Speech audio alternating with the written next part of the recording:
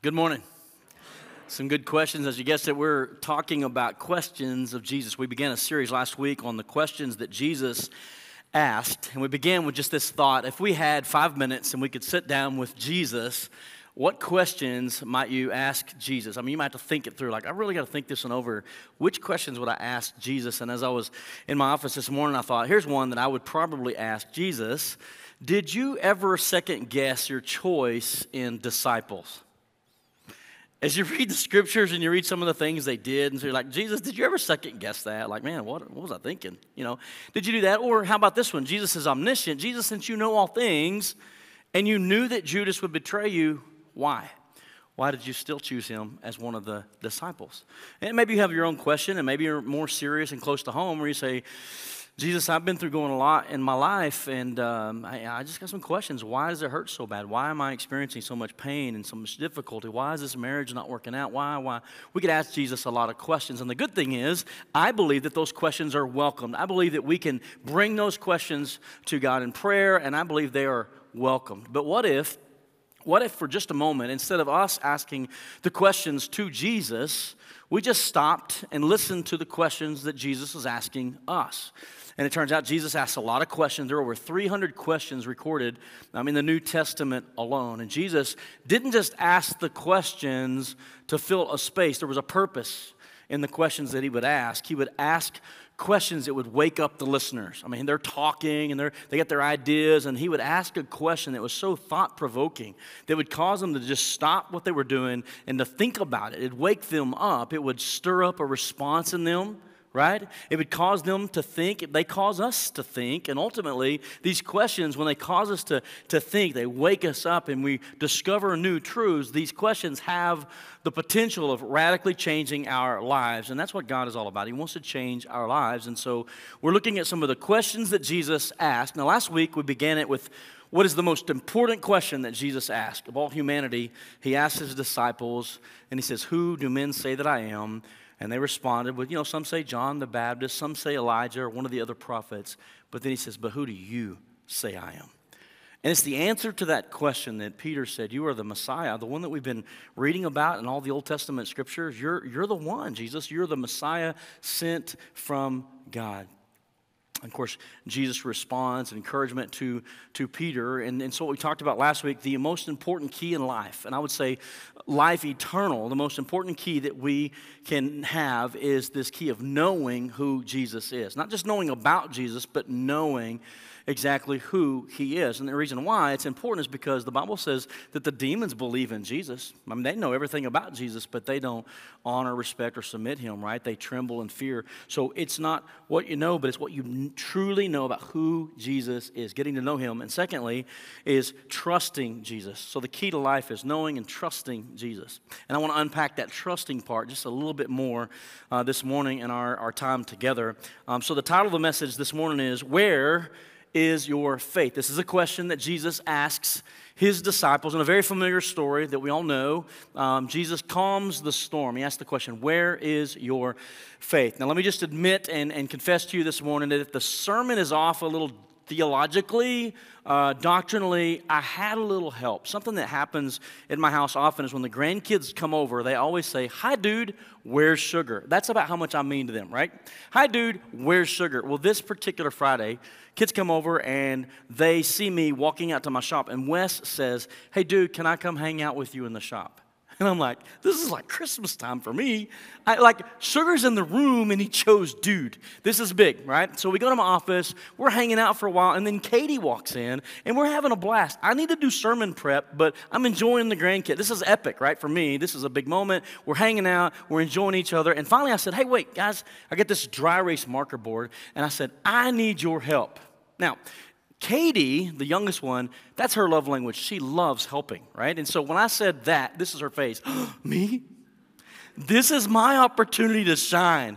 Dude needs help, and I'm the girl for the job. And so I said, "Hey, I'm teaching a story about Jesus calming the storm." They had just been on a really cool shark fishing expedition off of Galveston coast. And so Wes is infatuated with boats, and so he was quick to work. Let's build a boat, and let's show a storm. And the disciples, Katie's over here working on her fish. And so if you see kind of in there, There's some storm, there's wave, the boat, there's a little bit of, Jesus is sleeping on a cushion. Katie's still working on the fish. Go to the next picture. We add a little effect. You get the little lines on the outside of the boat. It's rocking. He says, how do you make it look like it's rocking in the storm? And so I showed him, and Jesus is asleep. One of the disciples is like, help! And then he stops. He says, but how do we show that the storm is calmed now? And I said, well, we got to erase the storm and we got to draw another picture. And so we drew another picture, and I see trees of bloom, that's what comes to mind. The sun's out, the birds are flying, and Jesus says, peace, be still. And they're like, thank you, Jesus. And it was so cool to see them, the story come to life for them, and they're helping me draw it out. And then it went south from there, because I think Katie said Jesus fell out of the boat and got eaten by a shark. And so I was like, all right. So I love the kids, and I love that childlike faith, and I think God showed me something in that, he says, unless your faith becomes like that as a little child, you won't enter the kingdom of heaven. And what is it about this faith that we're told that we walk in as followers of Christ? We live by faith, and so he says this childlike faith is so, so important. And Jesus asked the questions of his disciples, where is your faith? Well, let's start with what faith is. Hebrews 11:1, it says, now faith is the substance of things hoped for. It's the evidence of things not seen. It is believing in something that we don't see. And so I would say that faith, Christian faith, always begins with reason. Someone comes to you and says, hey, there is a God. You're like, I don't know if I agree with that. And they begin to unpack and make the case that there is a God. Like Shane, just consider the earth and its axis. If it was off 1 degree, one way or the other, we would either freeze to death or we would burn up to death. Consider the ocean, the waves, and how it aerates, and consider the seasons and the oxygen and the plants and how they all have a part. Consider the baby in the womb of a mother, and just look at the heartbeat and the blood pumping through its veins, and there's a child inside this womb. That screams intelligent design, right? And so using reason, we come to this place where we're like, you know what? I think I believe what is being shared with me. We start there in faith. But how many know it goes a little further than that? I said, how many of you know it goes a little further than that? All right, so I need a little participation this morning. So we walk by faith, and that faith begins with reason, but there's another side to that coin. So what begins with reason, like, hey, Jesus came out of the heavens and came to the earth, and he died on the cross. I mean, I need some, I don't know, that's pretty crazy, right? And so we start looking at the accounts of the Gospels, the eyewitnesses, and we see the lives that are changed. And so we begin to build this faith, this belief that, you know what, I believe that's true. And the other side of that coin, though, for followers of Christ, James tells us that faith without works or without deeds is dead. And so there's this connection between this belief system and then what we do with that belief system that makes what is called the Christian faith. And so listen to this. Christian faith begins with reason, but it is completed only by faithful action and obedience. Now, the disciples have been with Jesus for a while so far, and they've witnessed him do some pretty cool things. But they're going to come to a transition or a crossroads, if you will, in their lives when that faith, that belief in Jesus is going to be tested. And Jesus is good at testing people. He'll give them a teaching. He'll present to them a cool new truth. And there's usually a test that follows after that to see if they got what it is that he was teaching them. And so Jesus dials up a test in the form of a storm. And this is what he uses with the disciples. So let's go ahead and read that. And we'll dive into it for a moment. So chapter 8, Luke, verse 22. One day, Jesus said to his disciples, let's cross to the other side of the lake. So they got into a boat and started out. And as they sailed across, Jesus settled down for a nap. But soon a fierce storm came down on the lake. The boat was filling with water, and they were in real danger. The disciples went and woke him up, shouting, Master, Master, we're going to drown. When Jesus woke up, he rebuked the wind and raging waves. Suddenly, the storm stopped and all was calm. Then he asked them, and here's the question he asked them, and here's the question I believe he could ask us today. Where is your faith? He didn't say, you've got no faith. He says, where is it? Where is your faith? The disciples were terrified and amazed. Who is this man? They asked each other. When he gave his command, even the wind and the waves obey him. Father, would you bless the reading of your word, and would you open our eyes and hearts to receive what it is that you have for us today? God, that we may grow in our faith, that we may truly understand, Lord, both sides of that coin of faith. Lord, that you would just change our hearts today. We ask it in Jesus' name. Amen. So Jesus is always teaching his disciples. He's teaching them a lot, and he asks questions sometimes to just kind of cause this change. And we have to remember, as we're reading the story, we're reading it with a completed text. We got Genesis through Revelation, right? We see the big picture from the beginning to the end. We got to remember, we always forget that the disciples were learning from Jesus in real time. Right? And so they're walking with Jesus, and there's some things that have happened so far, but there's a lot of things that have not happened yet. And so from our perspective, we were like, what is wrong with those guys? Why don't they get it? Hey, show them some grace, because they were learning in real time. And when you consider that, it's like, it kind of makes sense, the disciples and their path of growth. And so what has happened so far in chapter 4 of Luke, Jesus has cast out a demon. That's pretty nice.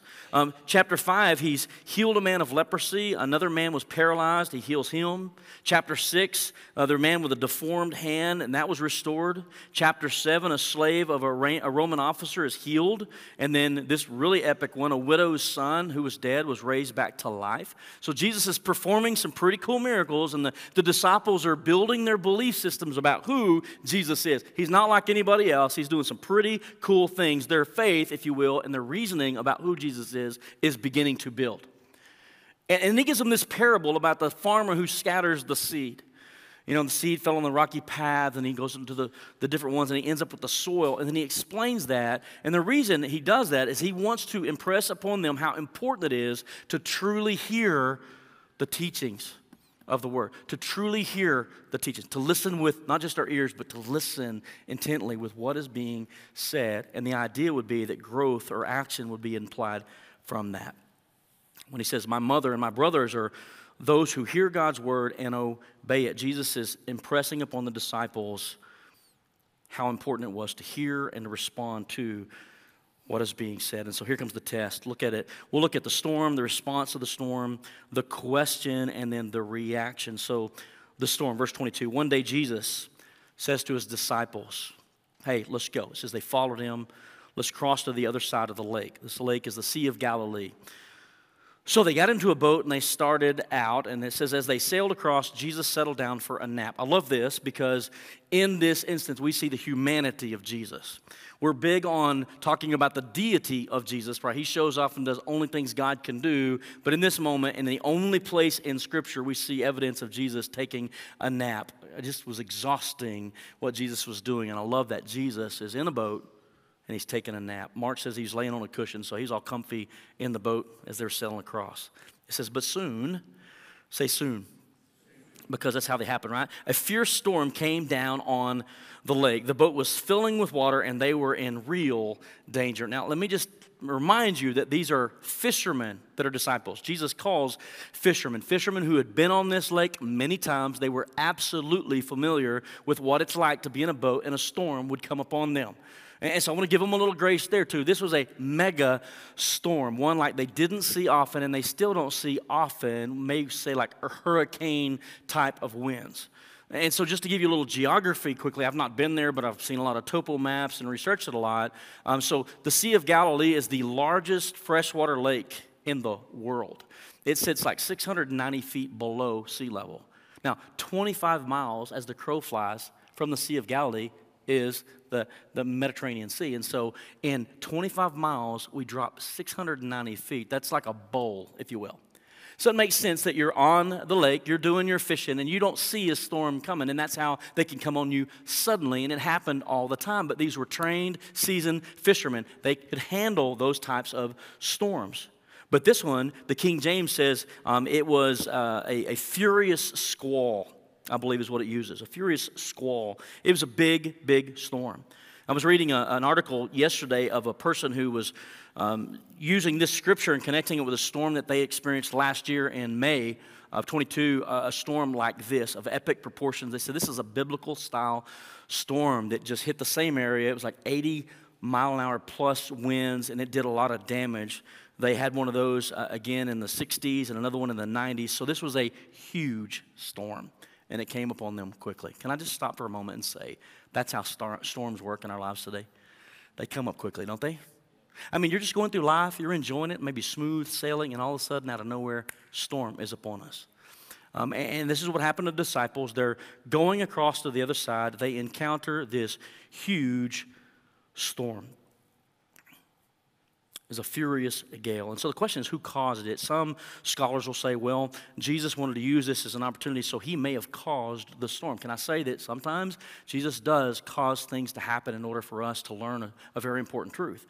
But sometimes some of the scholars also say it could have been an evil spirit that conjured up this storm. And the reason they say is because they're trying to take out, Satan might be trying to take out Jesus, and he's vulnerable while he's in a boat asleep. Let's just whip up a quick storm. And the reason they say that is because the next story is Jesus casting out a demon, and he uses the same type of language when he rebukes the demon and tells him to come out. And so some say, well, we think that this storm that they encountered had some like evil origins. The real answer is, I don't think we know who caused it, but here's what we do know. It was allowed. Because the one that was in the boat is omniscient. He knew, right? He knew. And so he allowed the storms. And this is a truth that we need to understand in our lives, that he allows the storms to happen in our lives. Wait a minute, time out, Shane. I thought when I got my life right with God and I trusted him for salvation that I would never encounter any hardships. Whoever told you that didn't give you the whole truth. Because the reality is, Jesus himself said, in this world you will have troubles. Interpreted storms. In this world you will have trouble, but take heart, I've overcome the world. So the reality is, either everyone in this room has either been through a storm, is in a storm, or will go through a storm. And so the reality is how does that like work in our faith? Just know this. One of the truths about storms is God uses those. He allows those to come into our life from time to time. Amen? So he allowed it to happen, whether he caused it or it was an evil origin, he allowed it to happen. And we know that God obviously he uses the storms in our life. There's a purpose in storms. And if you need just a clarification on that, listen to James 1, 2 through 4. Dear brothers and sisters, when troubles of any kind come your way, consider it an opportunity for great joy. For you know that when your faith is tested, your endurance has a chance to grow. So let it grow, for when your endurance is fully developed, you will be perfect and complete, lacking or needing nothing. Peter kind of repeats this. He talks about the hope that we have of eternal life. That's this inheritance kept in heaven for us. That's the good news. In verse 5, he says, and through your faith, God is protecting you by his power until you receive this salvation, which is ready to be revealed on the last day for all to see. So be truly glad. There is wonderful joy ahead, even though you must endure many trials, many storms for a little while. These storms or trials will show that your faith is genuine. It is being tested as fire. Test purifies gold, though your faith is far more precious than mere gold. So when your faith remains strong through many storms, many trials, it will bring you much praise and glory and honor on the day when Jesus Christ is revealed to the whole world. One of the questions was, I know we live in a fallen world, there's sin, but why? Why do we experience hard times? Can I just tell you, we may not always know the reason why, but we know what Romans says, and God is able to use all things, to make all things, whether he caused them or whether it was caused, to use all things to work together for the good of those that love him and are called according to his purpose. Amen? God allows them, but God also uses the storms to grow us in our faith. So the disciples are in the boat with Jesus. This huge, epic storm comes up, and they're taking water on the boat. And so they are understandably terrified and afraid. Verse 24, look at the response. The disciples went and woke him up, shouting, Master, Master, we're going to drown. I like to use a little holy imagination, and so I'm thinking Jesus is comfy on a pillow in the boat. That's what Mark says. And they go to Jesus and like, you comfortable down there, Jesus? Maybe, I don't know. Like, we're here fighting to stay afloat, and Jesus is snoozing. How are you sleeping in a time like this? And so they're freaking out. Jesus, Master, we're going to drown. We're going to die. And so Mark even adds a little bit more to that. He says, Master, don't you care that we're perishing? Jesus, Master, don't you care? How could you be sleeping at a time like this? Don't you care that we are perishing? Here's another truth that we need to understand. God cares even in the storms. So what happens, sometimes we go through a storm and we start thinking, God must not love me because he's allowing something like this. No, he loves you, and that's why he's allowing it to happen or allowing you to experience it, because he loves you enough that he wants to grow you and mature you in your faith. Here's the thing, it's one thing to say I've got faith. It's a whole other thing to walk in that faith in the middle of a test or a trial. Amen? Don't shout me down when I'm preaching truth. It's a reality, right? We all experience this. And so the disciples respond with freaking out and panic, and then Jesus wakes up. I don't know if he yawned, he stretched out a minute, took a little bit of time for effect. I don't know, but Jesus woke up. And he steps to the edge of the boat and does something that is going to radically change the disciples' lives forever. This man that they are building this belief system on, Jesus is doing all these things. And like Jesus is special, he's unique, and he steps up and he speaks to the wind and the waves, and they obey him. I don't know about you, but the disciples are probably like going, I could just see their mouths wide open, eyes like this big, looking at each other like, what just happened, right? Think about it for just a moment. John says, in the beginning was the Word, and the Word was with God, right? And he goes on to say, everything was made through him, and all things were made for him. Colossians says the same thing. So Jesus, all things were created through Jesus and for Jesus. And so Jesus, in this moment, steps out to the edge of the boat and speaks to his own creation and says, hey, that's enough. Peace. Be still. And the wind and the waves obey him. That's cool, right? So the storm goes from furious to almost like mega calm, like snapping a finger that quick. It didn't take a while to die down. It was instantly calm, is what Luke says. And so you think, all right, now, test is over. Jesus asks the question, where's your faith? Right? You guys believe me. You say you believe me, and here's a moment, an opportunity for that faith to be displayed. He didn't say, you don't have any faith. You've got too little of a faith. He's simply saying, where is it?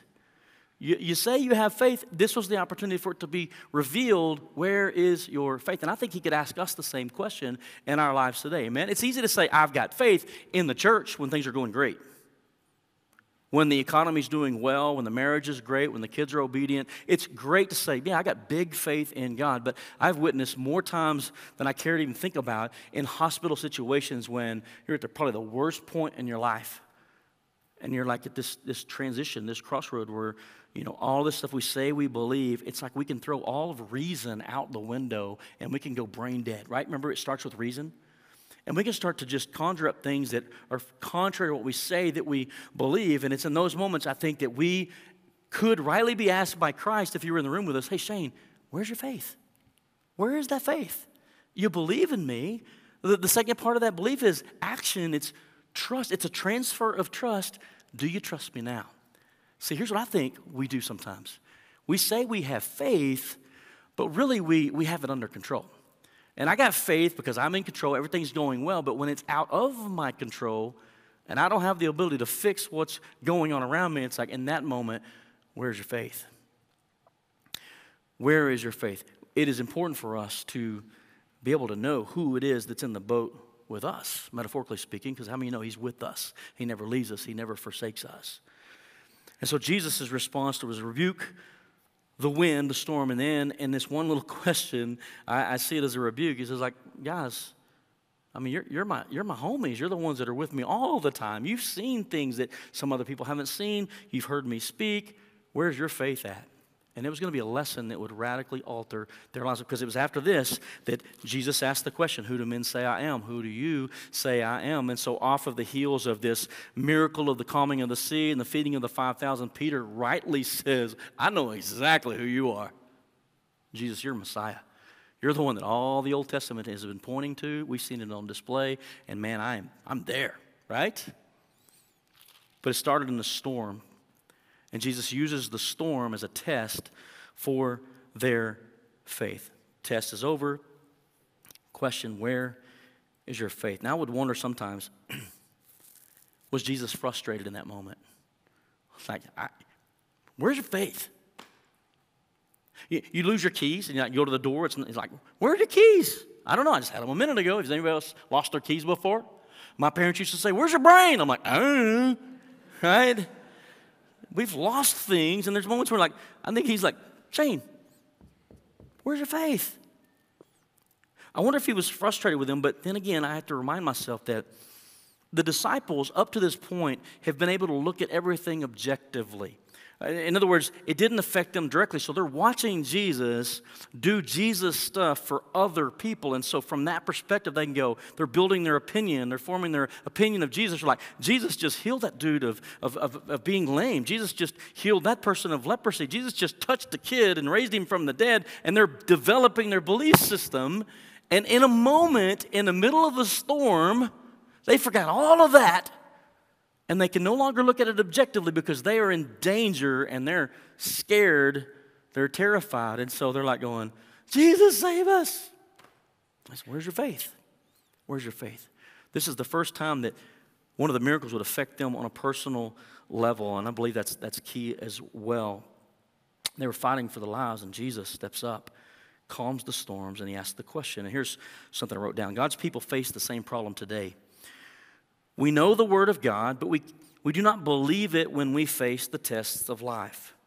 It is the one thing to learn the truth and quite something else to live it. Where is your faith is still the key question.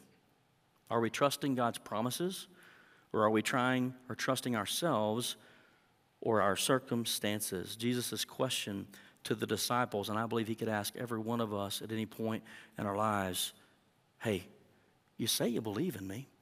You've heard the scriptures. You know who I am. You know what I'm capable of doing. You know what I came to earth to do. You know what I promise for those who place faith in you. And I'm simply asking you to trust me. Where's your faith?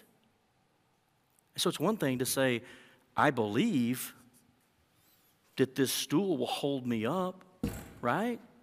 And I can reason. I mean, it looks like it's a well-crafted, and it's got welds on there, and they look nice and solid, and that wood. I mean, this is a heavy duty. I have every reason to believe that will hold me up. And it's a whole different thing to say, I'm going to transfer my trust into that belief. I believe it, but now I'm going to demonstrate that belief by trusting in, right? That's faith. That's our Christian faith. And so we say, I believe in Jesus. I believe he loves me. I believe he cares for me. I believe that he can do anything. And yet when I go through the storms of life, I throw all of that out the window. It's easy for me to believe that for you, but now I'm in real danger, real fear. I'm scared, Jesus. And we act like we don't even know who he is. He's like, where's your faith? Where is your faith?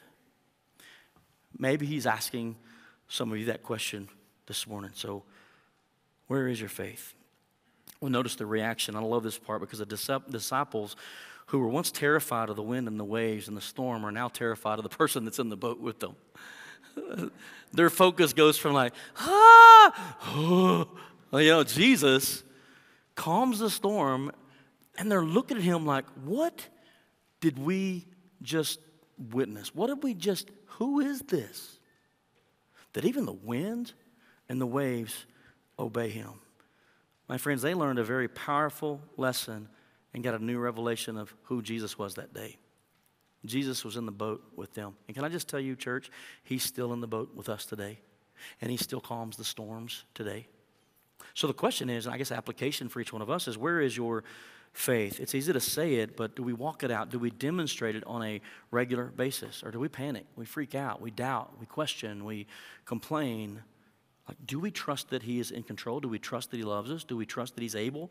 Are we demonstrating our trust in our belief system? Like, I believe Jesus can do all. And so here I am in the middle of a storm, and Jesus, I'm just going to camp out on this boat because I know you're in the boat. You may be sleeping. I hope you get a couple extra Z's there, but when you wake up, I know you already said, we're going to go to the other side of the lake. I already know this, and so I've seen you do. So Jesus, any minute now, and we're kind of freaking out. We're taking a little bit of water. I'm a little nervous here, but I know you can. Jesus, would you wake up and calm the storm?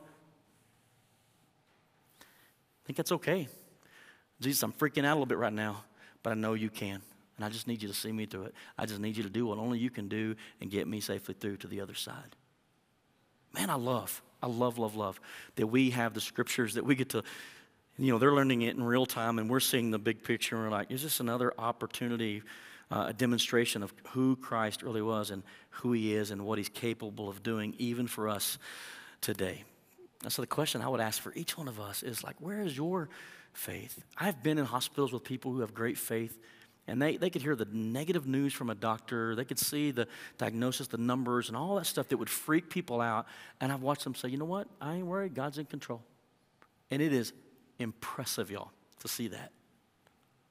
And I've seen people who, like, man, faithful churchgoers for years, being there like, I don't know, man, I just don't think it's going to work. And I'm like, man, you got to really take captive your thoughts right now, especially in this place, because it takes a lot of faith and positivity in that moment to truly trust that God's with you in the middle of a storm. Amen? And so my question would be, are you demonstrating your trust in God? Does your faith go beyond reasoning to faithful action and obedience? Are you relying on, are you trusting in Jesus? Because that's the ultimate goal for each and every one of us today. Who Jesus is, what he did, what he does for us. And it's like we're saying, hey, Jesus, I believe everything the scriptures have told me about you. I believe that you came to the earth, you died on the cross for my sins, and I believe that you said that whoever would believe in you would have eternal life. And that's not over yet. I mean, we're not there yet. We're still on this earth, and we're encountering storms occasionally, and it's getting crazy down here, Jesus. But I know that in heaven, waiting for me is this promise, that one day this salvation that's promised now will be a reality, real time for us, and what an amazing day that's going to be, right? To be in the presence of him. Jesus, I trust you. I believe you. The disciples later would say, increase our faith. And I think it's okay for us to say the same. Lord, I trust you, but boy, I want you to increase that trust. I want you to increase my faith because I want to be able to ace the test, knowing that I go through the storms of life, that you're with me and that you're going to get me through it. What Jesus did in the Sea of Galilee, he can do to the troubled, torn, storm-tossed disciples today. The question is, do you believe that? Do you believe it? Church, he still calms storms. He still calms storms. He still grows us and develops us. And just imagine Jesus is with you right now, and he says, hey, where's your faith at? Where's it at? He's not accusing you of not having it. And we know from Scripture it's a mustard-sized seed of faith that is powerful. And he says, like, hey, these children, they come to me with this childlike faith. That's on that flip side of that coin, that trust part. You know you have to teach a kid to not trust? When the grandbabies were little bitty and they would come over, we'd put them up on the bar or the counter and say, jump. And they're like, they didn't think, well, maybe he'll slip and fall and won't catch me on the way down, or maybe I'll trip and fall, or maybe he's just going to back away and let me hit the... They didn't even think that way. They're just like going, sounds like fun. Whee! They bail and I catch them and they go, what do they do? Do it again! Do you realize that the older we get, the less trusting that we become? We get so educated, so, reasoning. Like, I used to jump off of houses. I'm not advocating that. It's really dumb. But as a cable guy, the ladder's over there, and I just jump off. And I would do it. And I see my son do that one time. I'm like, oh, don't do that. That's really bad on your knees. Don't do that, right? Or I'm careful where I walk now. Like, there's a hole there. I won't twist an ankle. I'm getting old. I mean, stuff breaks. And so it's crazy how when we're little bitties, like that faith, that trust is just almost automatic. We have to train our kids to be careful who they trust. Jesus says, that's the type of faith I'm looking for. Those who become like this little child, trusting, vulnerable, dependent upon him. Amen?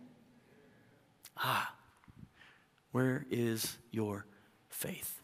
Father, I thank you for your word today, and I thank you for the challenge that we see. It's easy for us to look at it from our perspective and see these disciples and probably give them a knock or two and dog on them a little bit. But God, I think that we're in the same situation would respond the same way. And I think that you're telling us today the same thing. You're asking us the same question. Hey, where is your faith? Where is your faith? You say you have it. This is your opportunity to demonstrate it. And so there may be someone right now that's going through a storm in their life, a big storm, a medical storm, a financial, a marital. There's just so many different types of storms that come through life, knowing, God, that you love us, and it doesn't mean you've abandoned us because we have a storm, that we know that you allow those storms to happen, but you have a purpose in them that you can use those to grow us in our faith. And Lord, we absolutely know you care for us even in the midst of those storms. And Lord, if they're here today and they're going through that storm, God, I pray that they, for just a moment, they could take their eyes off of the temporal, take their eyes off of the finances, the conflict, the money, whatever it may be that they're focused on, the wind and the waves, take their eyes off of that and put those eyes, just recenter them on the one who calms the winds and the waves to be still. And God, I pray that just as the storms ceased and there was absolute peace and tranquility, you would do that in their hearts right now. That you would give them that peace that Paul says that passes all human understanding. God, if they could say, yeah, I'm in the middle of the biggest battle of my life right now, but for some reason I've got this peace because I know God's with me in it. God, would you do that for them today? Lord, would you help the rest of us to realize just how important our faith is? Lord, it's not this intellectual thing that we just reason and we get all the doctrine, we get it all figured out upstairs, but it doesn't make the journey from our head to our heart. God, would you allow us to see today the importance of transferring our trust into you and to you only? God, that we would increase our faith in you, that no one knowing that when that storm does come, no matter what happens, what comes our way, we know that you got it. And Father, until we see you again in eternity, Lord, we know that we're going to encounter these storms. And so, God, I pray that you would just help us to, Lord, realize the importance of our faith while we are here. Lord, that we still walk by faith. We live by faith. And one day we won't have to use faith anymore because we'll be at home with you and everything that we've believed without seeing will be real right in front of us. And I think that we will fall on our faces in adoration and worship of the one who is worthy of all praise and honor. God, would you please do a work in our hearts today? Would you be glorified in our lives as we leave this place today, that we won't just hear it as a lesson, but we would apply it in our lives today. And I humbly ask it in Jesus' name. Amen.